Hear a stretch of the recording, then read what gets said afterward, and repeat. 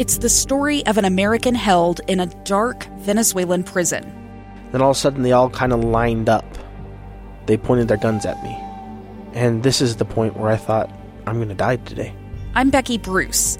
I spent a year working on Hope in Darkness, which now has more than 2 million downloads. Find it on kslpodcast.com or wherever you listen to podcasts. Inside Sources, where KSL offers Utah deeper insights on the news. Host Boyd Matheson divides rage from reason and elevates the conversation on issues crucial to our community. On KSL News Radio 102.7 FM and 1160 AM.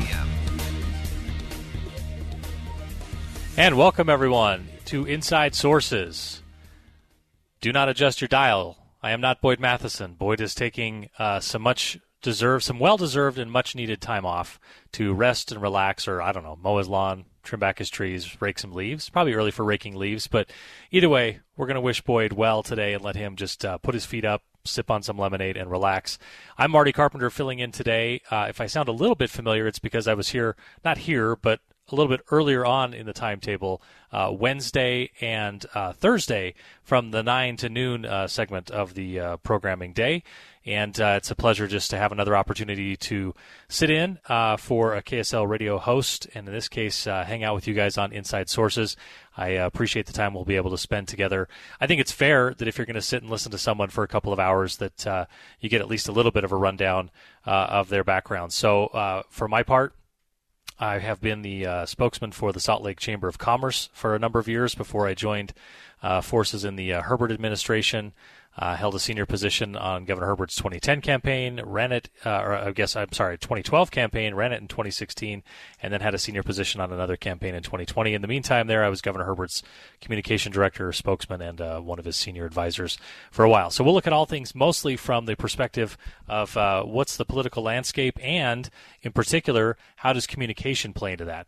It's where my brain starts on a lot of these things and a lot of the big stories, and I think that's actually a really nice setup for some of the stuff that's going on in our world today. So let's jump into our first story of the day. I want to talk about something that happened on Friday, and that is President Biden, as you definitely have heard by now, made a pretty big announcement on Friday that vaccines were going to be mandatory for all federal workers and no longer going to have the test option. They're going to have to be vaccinated, and that private businesses, and this is probably the most controversial part, private businesses with more than 100 employees would be required to have all their employees vaccinated. All right, let's get the first word on this with the president. Let's give him the first opportunity to lay out his position on this. So I want to just play President Biden's announcement of his new policy. I'm announcing that the Department of Labor is developing an emergency rule to require all employers with 100 or more employees that together employ over 80 million workers to ensure their workforces are fully vaccinated or show a negative test at least once a week. All right, so that's the announcement particular to the private business side.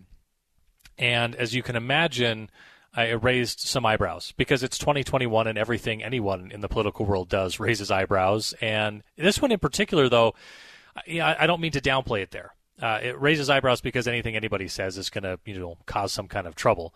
But in this case in particular, mandating that the private businesses then mandate vaccines, whereas before private businesses have always been able to require that of their workers and make that decision for themselves, and that is still the case for businesses with 99 employees or fewer. But to make that the stated policy, and essentially to say we're not coming with a carrot, we're coming with a stick of some kind. Though I think that stick is somewhat to be determined. And having talked with a number of business leaders about this already, they're not really sure what the stick is either. And I think that does play into this a little bit, and I want to get to that here in just a minute. But as you can imagine, the president makes this announcement. They do so on a Friday, which, by the way, I find interesting because usually you announce things on Friday. Traditionally in the media or in the political world, you would sort of dump all of your bad news on the media on Friday because traditionally nobody would read Saturday morning's newspaper. I think that's changed a lot, and I'll probably get into that a little bit later in the show. But, they make this announcement. Everyone kind of gets to simmer on it for the weekend, and the Sunday shows get to do what they do. And then we get to Monday, and all of a sudden we've got sort of our first wave of actual pushback. And I think it's still probably in the huffing and puffing category, but still some pushback. Representative Thomas Massie is a Republican from Kentucky, House member, argues that the mandate will disproportionately affect women. He gave some pushback today in a House Judiciary Committee meeting, of all places, as Republican lawmakers voiced support for an amendment in the budget reconciliation process that would defund the vaccine mandate, even though the vaccine mandate is not written. So let's take a listen to Congressman Massie from Kentucky. This mandate will hurt our economy and it will hurt individuals. We've already seen one hospital in New York who's announced that they will quit delivering babies because they're having a staff shortage because nurses are leaving. I have constituents who have contacted me. These are women of childbearing age who have decided not to take the vaccine. Now, this is not particular to my district. Across the United States, demographically, women who are carrying a child have decided, more so than the rest of the population, not to take the vaccine. And there are many of them who will leave their positions, and we will have a shortage because of this, as we are already seeing. So interesting that he brings up the point about the nurse shortage, the staffing shortage, and how that plays into a lot of workers sort of walking off the job. That is one issue here that even in Utah, we have been told that one of the reasons that there is a push from state leaders on this is because we have a shortage of healthcare workers.